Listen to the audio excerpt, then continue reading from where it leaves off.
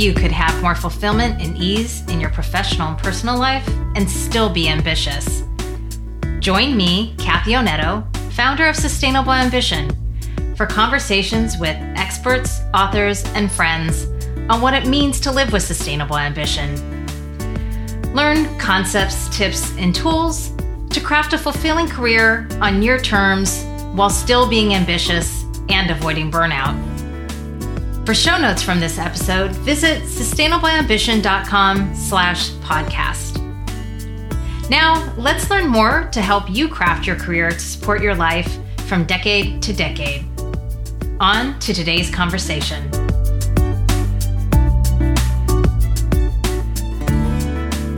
Welcome, everyone. I am happy to be here today with Jinny Uppal to speak about her new book, In Action, Rethinking the Path to Results, which explores this downside of the prevalent cultural bias for action, even when it's unnecessary or counterproductive.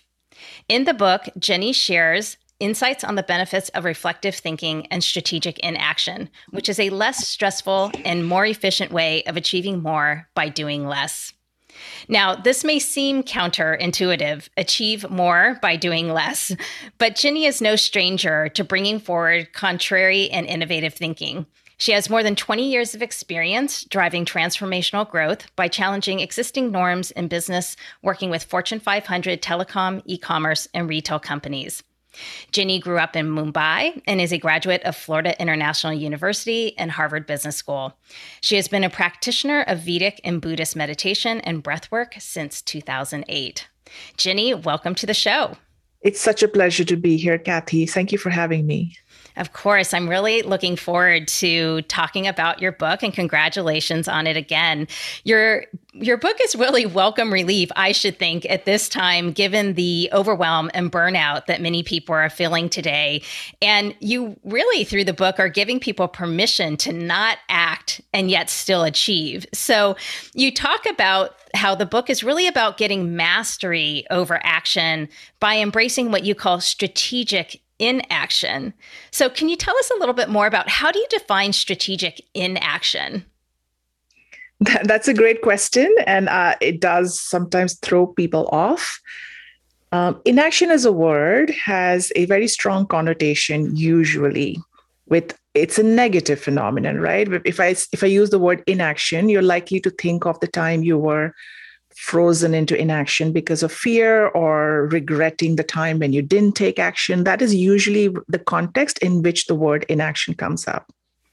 What I'm talking about in the book is using inaction as a choice. The opposite is also true.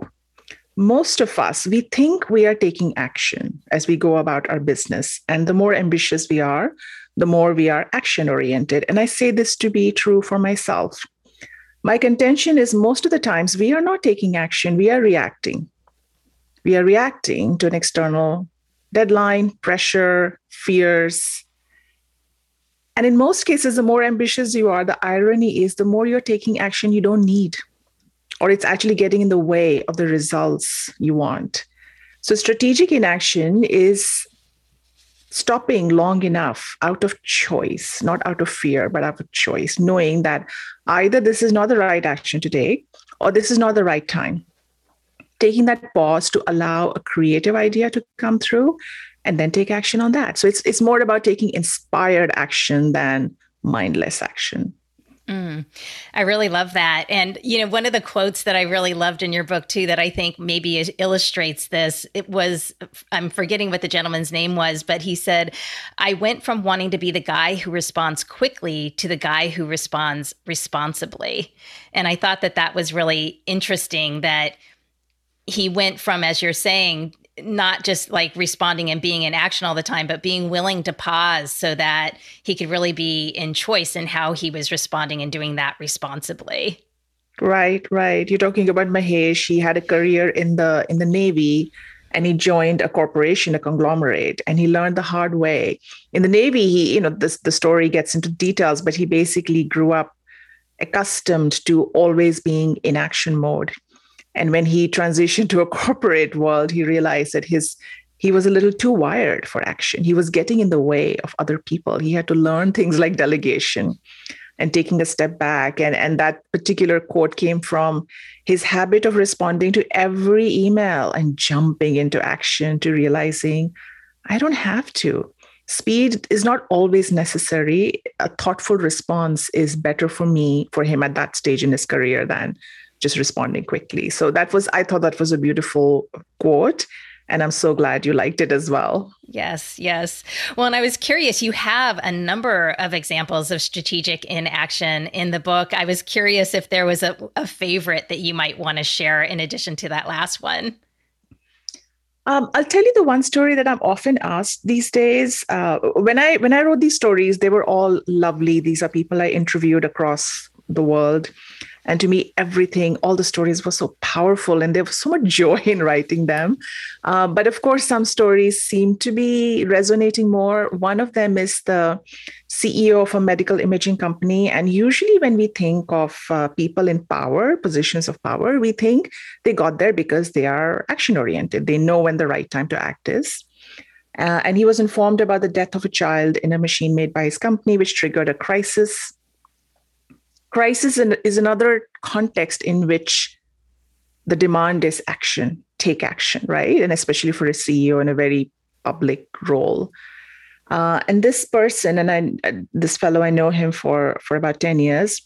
When he heard about that death of a child, normally the default action for him to take would be to fire off from a playbook, which is lawyer up, call an emergency staff meeting, issue a gag order. Instead, he went for a walk. And he walked for 2 hours.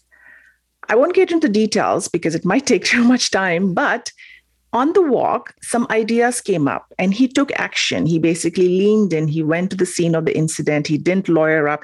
He didn't do anything from the crisis playbook. He did whatever he felt was right. And the results were fabulous. There was a monetary gain. Of course, they were absolved of any responsibility.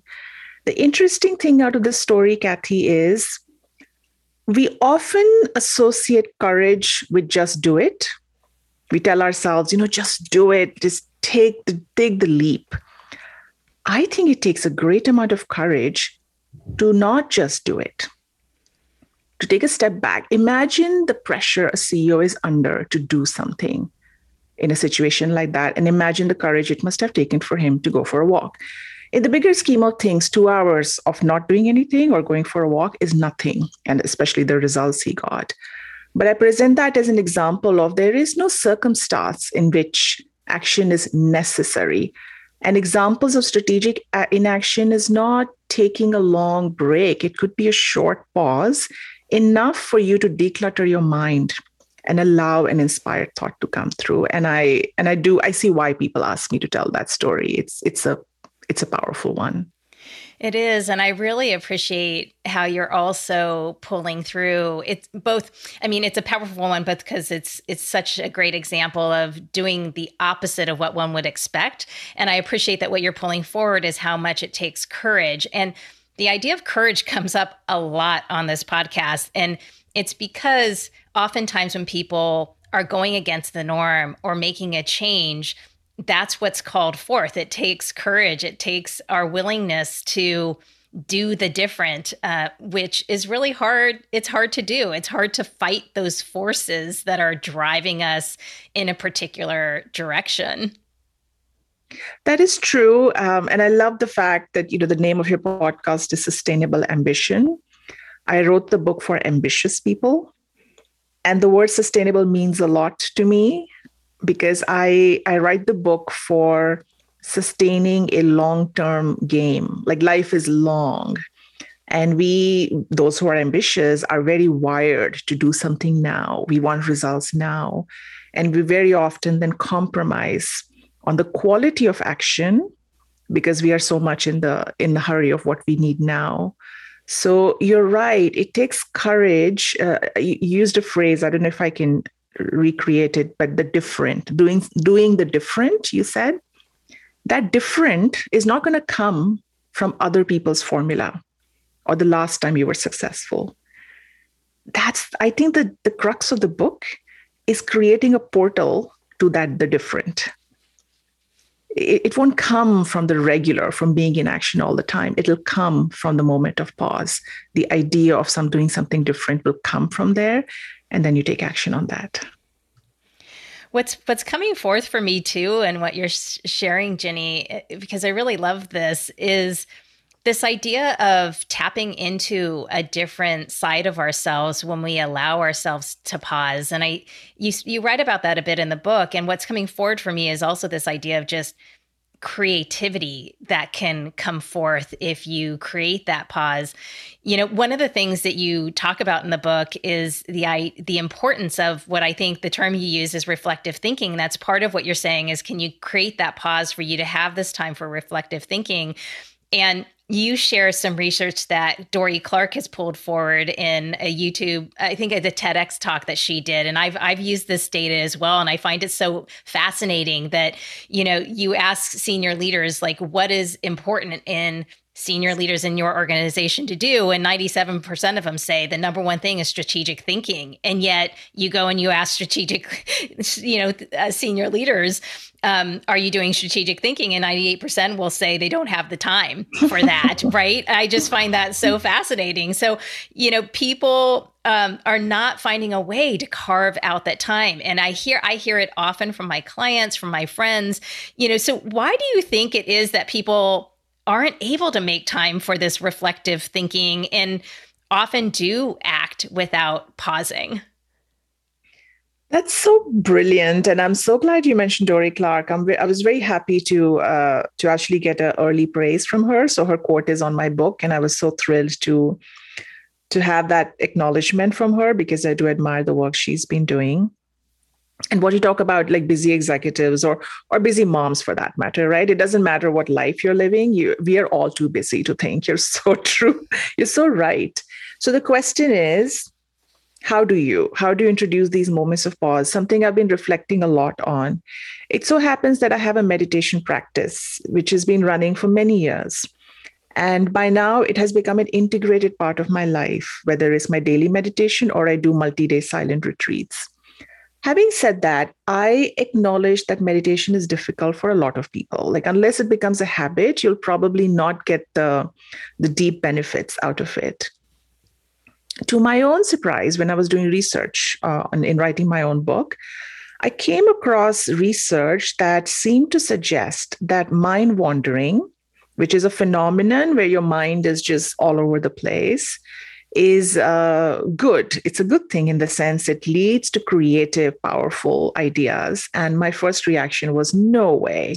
Mind wandering is bad. It is a distracted mind. And as a meditation practitioner, meditation is often presented as the antidote to a wandering mind. So how can you, who is publishing this research? So I went pretty deep into the research. I spoke to a neurologist out of UCLA. Her name is Mary Helen Imordino-Yang. So I really went pretty deep because I was so skeptical. Anyway, what came out of this summary, which I put in the book, is our brain has a way of coming up with creative ideas if it is left alone. Most of the times we are very busy engaging our mind. Even when we go for a walk, we have ear pods. We are listening to music. Guess what that's doing? Your senses are engaged because your part of your brain has to process this incoming signal. If you give your brain a break from engagement with the world, then parts of your brain light up, which are called the default mode network. And the way this part of the brain functions is it connects the dots on data you've been gathering your whole life practically, and it comes up with aha moments. People will tell me, I get my best ideas in the shower or when I'm driving. And I say, instead of letting that happen by accident, why don't you take half an hour or 15 minutes, which you can probably find in your busy day, stare out the window. Like, don't scroll your mobile phone. Don't doom scroll. Don't talk to anybody. Don't even listen to music. And just let your mind figure it out. So we are too busy to take time out, but I think we are not too busy to take out 15 minutes. So maybe you can try it as an experiment, Kathy, and tell me what that does to you. I love that because I so appreciate the reframe, and I'm going to come back to meditation in a second, but I appreciate that you're bringing this forward because so many people do struggle with this idea of sitting quietly with their eyes closed, say, and doing a meditation. But this reframe of, in some ways, yes, it's not about attention management. It's actually allowing yourself, your mind to, as you said, mind to wander and kind of go and find the solutions. But I think this might actually give people, again, permission to approach this reflective thinking in a different way that's actually quite accessible for them. So I really love that. And I think it's quite interesting because I've had a couple different people on the podcast who have brought meditation forward. And just recently, I had Dr. Sahar Youssef from UC Berkeley on in episode number 51, where she was saying, she's a neuroscientist, and she was saying how, one of the things that surprised her most in her research has been just the power of meditation and all the research that shows how just even 10 minutes of meditation a day can have so much benefit. And she even talks about, even for longevity, you were talking about longevity, Jinny, she has said that, working on attention management can really benefit us as we age. And so I really appreciate that, despite this focus on meditation as well, you're giving people a different avenue and a way to kind of tap into pausing and tapping into that way of reflective listening and finding that creativity and new solutions through this type of pausing. Right. And I agree. Taking a break or strategic inaction is accessible to all of us in different ways. There isn't any one formula that is going to work for everyone. I quote Mary Helen again from UCLA. She used the language of restorative habits. I remember the reason she brought this up is I asked her this question. I said, I am an introvert, and things like meditation and even mind wandering, sitting by myself, staring into empty space, after a while, I'm comfortable with it. But they're extroverts, or there are people who are they have so much physical energy that they can't sit still. So does it mean that they are doomed to forever be chasing action? And she said that prompted her to introduce this idea of a restorative habit, which basically means any activity which is less engaging than your normal mode of operation. So for some people, it could be gardening, it could be doodling. It could be some physical activity, but which is autopilot so that your mental energies are getting restored as opposed to getting spent. Meditation is a very deep process if done right, very powerful. I highly encourage. But for some people, it becomes so intimidating that it actually stresses them out. They sit in meditation, then thoughts come rushing and they get scared and they give up on it. The biggest irony of it is, the act of giving up on meditation because thoughts were coming into your head is exactly the symptom where our desire is, I should have no thoughts and I should do something about it. Meditation is the extreme opposite of doing. And it's hard to explain sometimes in words, but the reason why meditation, I'll go back to why that is good, is it is developing the practice in micro moments. In 10 minutes, if you just develop the practice a little bit every day of being okay with even the thoughts rushing into your mind, the itch developing in the body, and don't do anything about it, think of it as in small doses developing the muscle, which over years is powerful. So I say to people, if it's too intimidating, don't worry. But at the same time, give it a shot. Do it for 40 days. And tell yourself, I can give up on it afterwards, but do it for 40 days, see if you get benefit out of it, and then you'll find yourself sticking to it. Yeah, that's really wonderful. I'm curious if from your own practice, so you've been doing this for some time, what have you learned from adding meditation as part of your regular practice of inaction? On the one hand, this struggle, meditation brings you face to face with the struggle of wanting to control the mind. And, when you look at marketing for meditation or the promise of meditation, it seems to be that it'll take you to the place of where you are in no thought zone. The irony is the moment you sit down in meditation, thoughts do rush into your mind. And it doesn't matter whether you've been practicing for a month or 10 years. The fact is, even today, I find myself sitting in meditation and all I did was think, and I will say things like, oh, I didn't have a good meditation today. I know that's a silly thing to say. There is no such thing as a good or bad meditation. It's like this practice that is never ending. There is no such thing as you have arrived in the world of meditation. It is a practice. It's called a practice for a reason. It's constantly, a good analogy is, why do we brush our teeth every day? It's so disappointing that I have to brush my teeth every day. They get dirty. Like, why can't I just brush and be done with it? Similarly, meditation or mastering action, as I talk about in the book, is a practice because every day you have to renew the relationship with life around you. So, yeah, meditation is a powerful practice. I am more comfortable with it. I'm more accepting. Doesn't mean there are days when I get very frustrated with myself that I didn't have a good meditation today. Yeah, understood. And yes, and I think so much of this is all a practice. And I also just want to call out what you said, despite the power of meditation and really helping people understand it's not about not thinking. It's actually being able to sit with having all those thoughts rushing through you or other signals in your body. But you also, going back to the restorative habit and that idea that you're also, again, offering people another way to kind of enter this practice or start to practice this in action. And you actually, in the book, you talk about a number of tools. You talk about silence, you talk about procrastination, and as you mentioned earlier, the daydreaming or mind wandering. And one of the things you talked about also was this concept, and I don't know if you call it an Indian norm or an expression of time pass. And I was wondering if you could tell us a little bit more about that, because I think it's a really lovely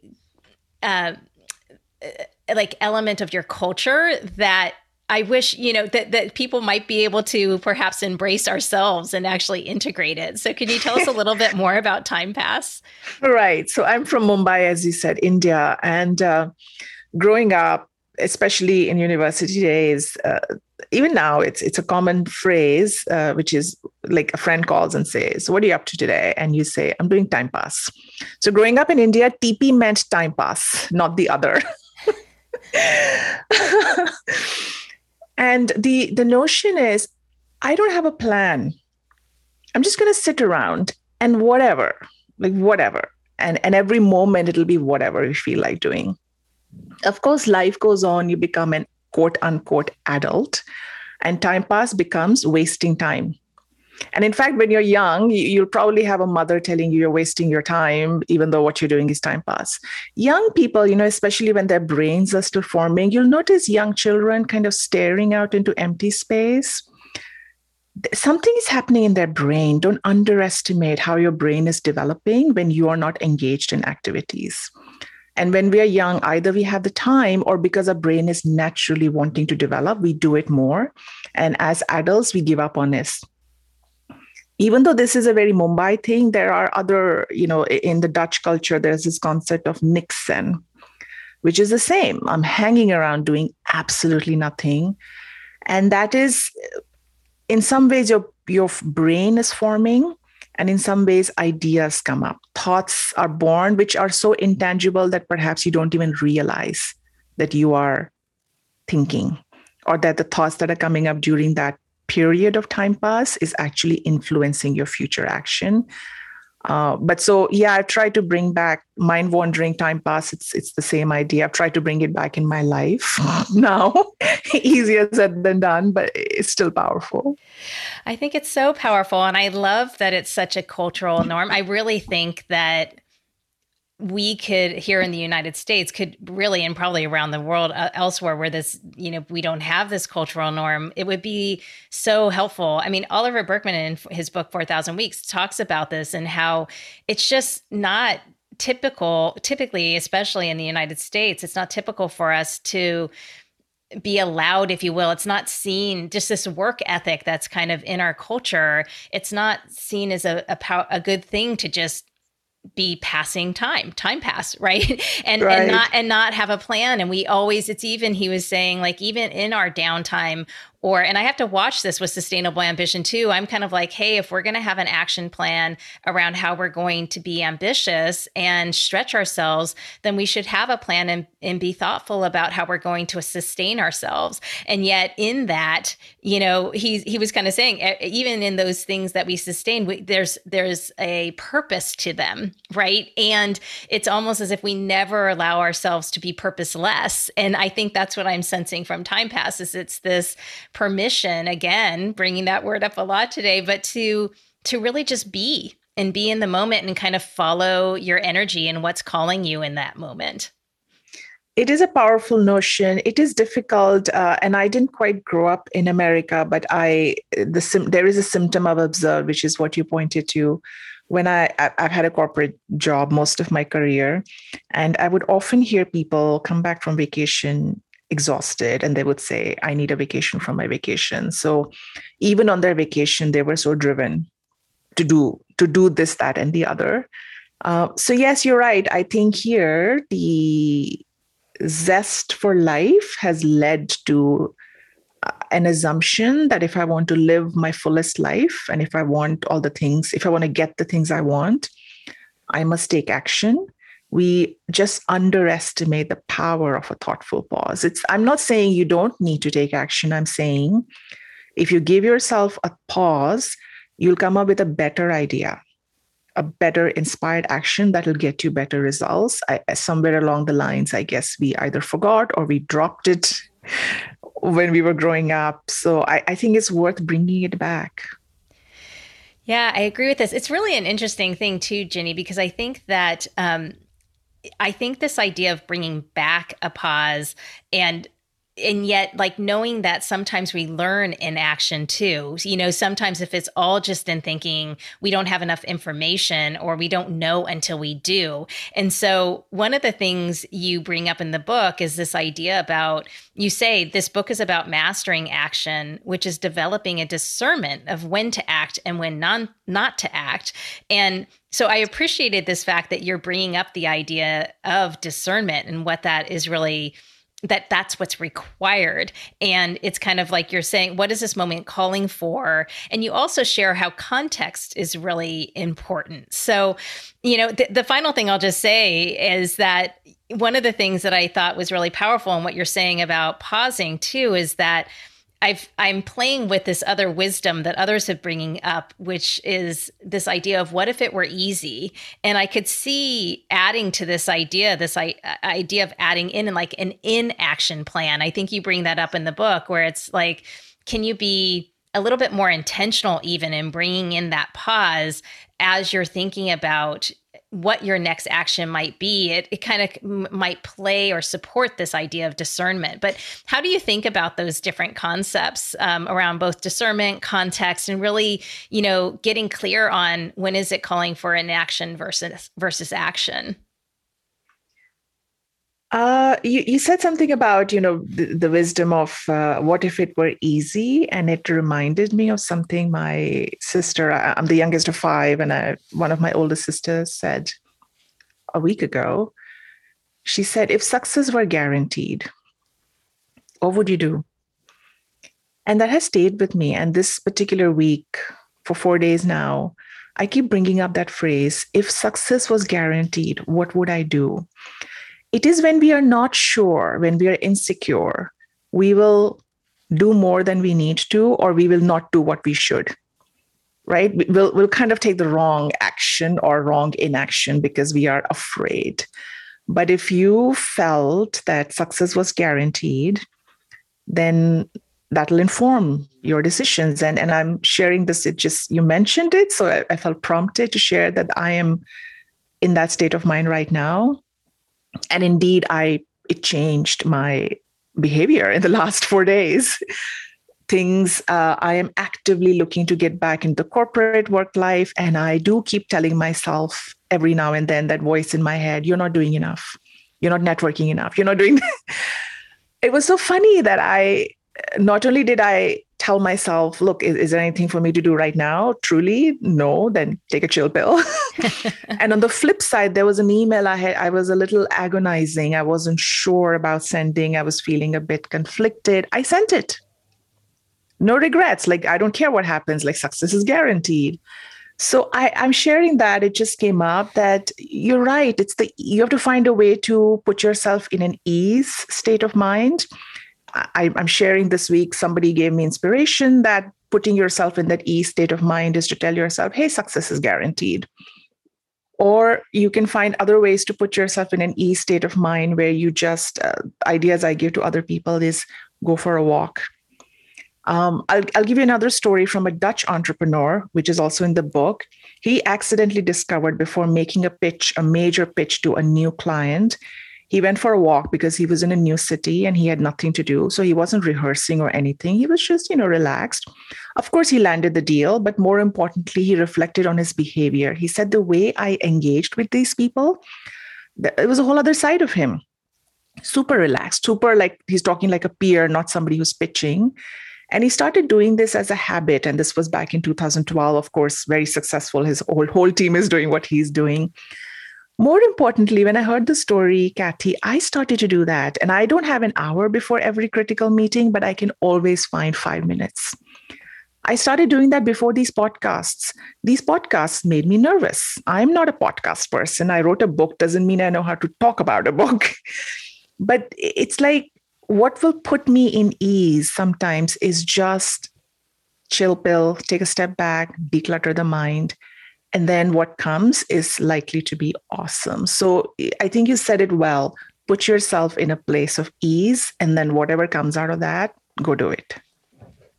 I love that. Thank you for pulling that forward and for being so transparent in your own experiences, Jinny, and also pulling that example from the book as well, which is a powerful one. And it just continues to bring forward this idea of discernment, put yourself in ease, as you're saying, and noticing when it's the right moment for either the inaction or the action.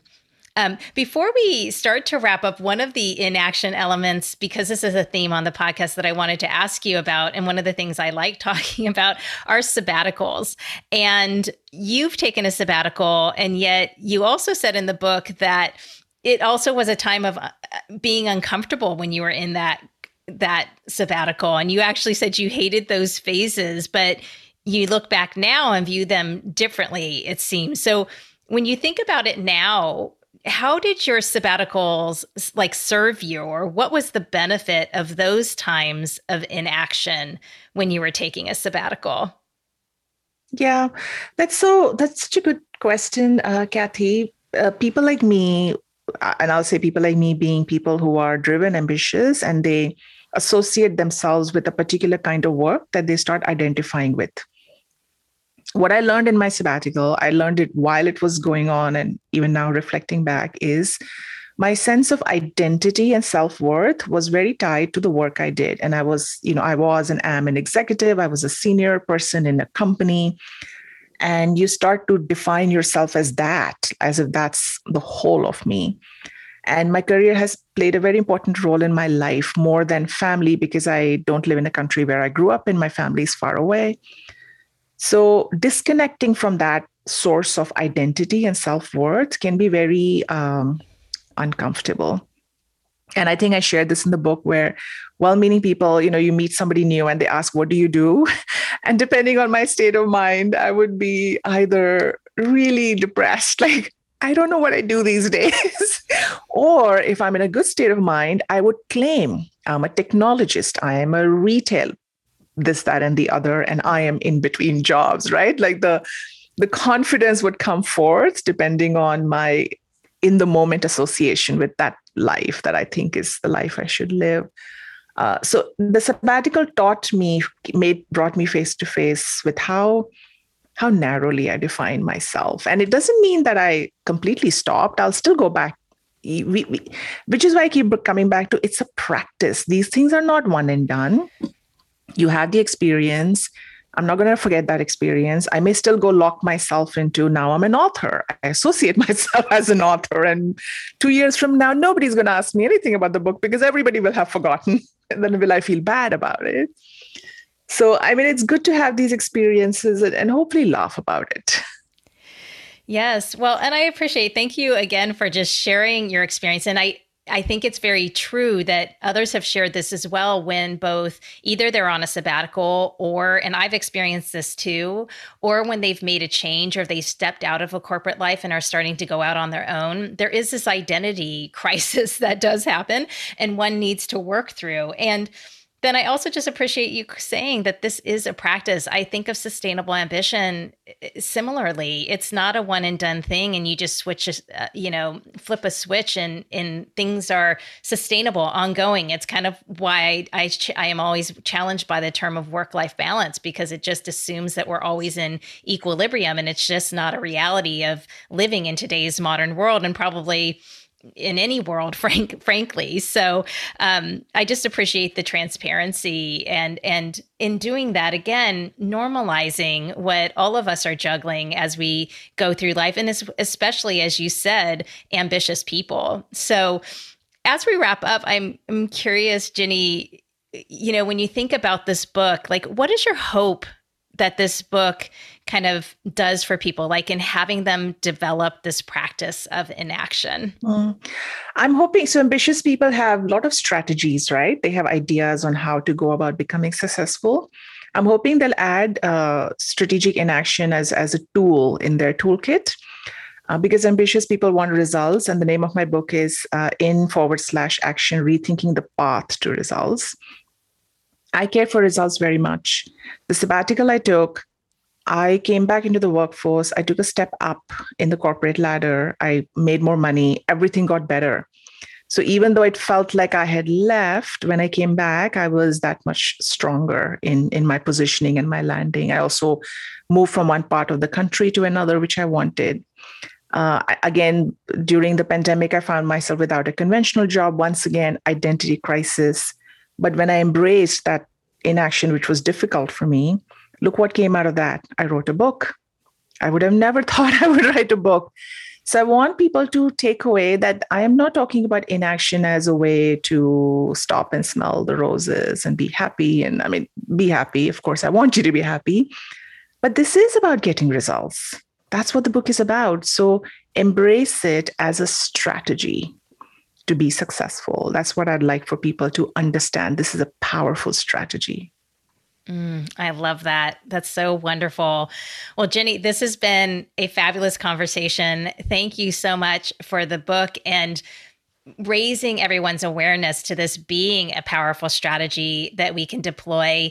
And, if people want to find you, want to keep in touch, want to find about the book, and I know you mentioned before we started that it's won an award, which congratulations. Like, where can people find you to get in touch and learn more about your book? Thank you. I'm pretty psyched that it won a literary award. The book is available online wherever you buy books. I am fairly easy to reach. My first and last name is unique. So the best way to contact me is Jinny Uppal, JINNYUPPAL.com. And I do love hearing from people. I know some of these ideas are counterintuitive and they don't sound right to a lot of people. So if you're hesitating or if it doesn't make sense, I encourage you to just write to me and we'll have a chat about it. That sounds great. And you certainly give people tips in the book. And I think even just encouraging people, like, just test things out and try them out for yourself and take those 15 minutes of either mind watering or sitting in silence, whatever it might be, that some of the tips that you suggest in the book, or testing out meditation, and really put it into, it's so funny. I'm saying put in action, into action, and see how it works for you, and try out the strategic tool and see what results you get. So that's wonderful. Well, I'll capture all of that in the show notes, Jinny. Thank you again for being on. I've really enjoyed this conversation. Likewise, this was so good. And I do hope people get some benefit out of this. Thank you so much for having me, Kathy. Of course. Thank you. Thanks for listening to this episode of the Sustainable Ambition Podcast. I hope you take away at least one learning or inspiration from today's conversation. Find more inspiring interviews and get show notes for this episode at sustainableambition.com/podcast. Make sure you don't miss an episode or my insider tips, guides, and tools by signing up for Sustainable Ambition Forum, my twice monthly newsletter. Sign up at sustainableambition.com/subscribe. And remember, it's not about finding work-life balance. It's about building work-life resilience. Thanks again for joining me. Speak with you next time.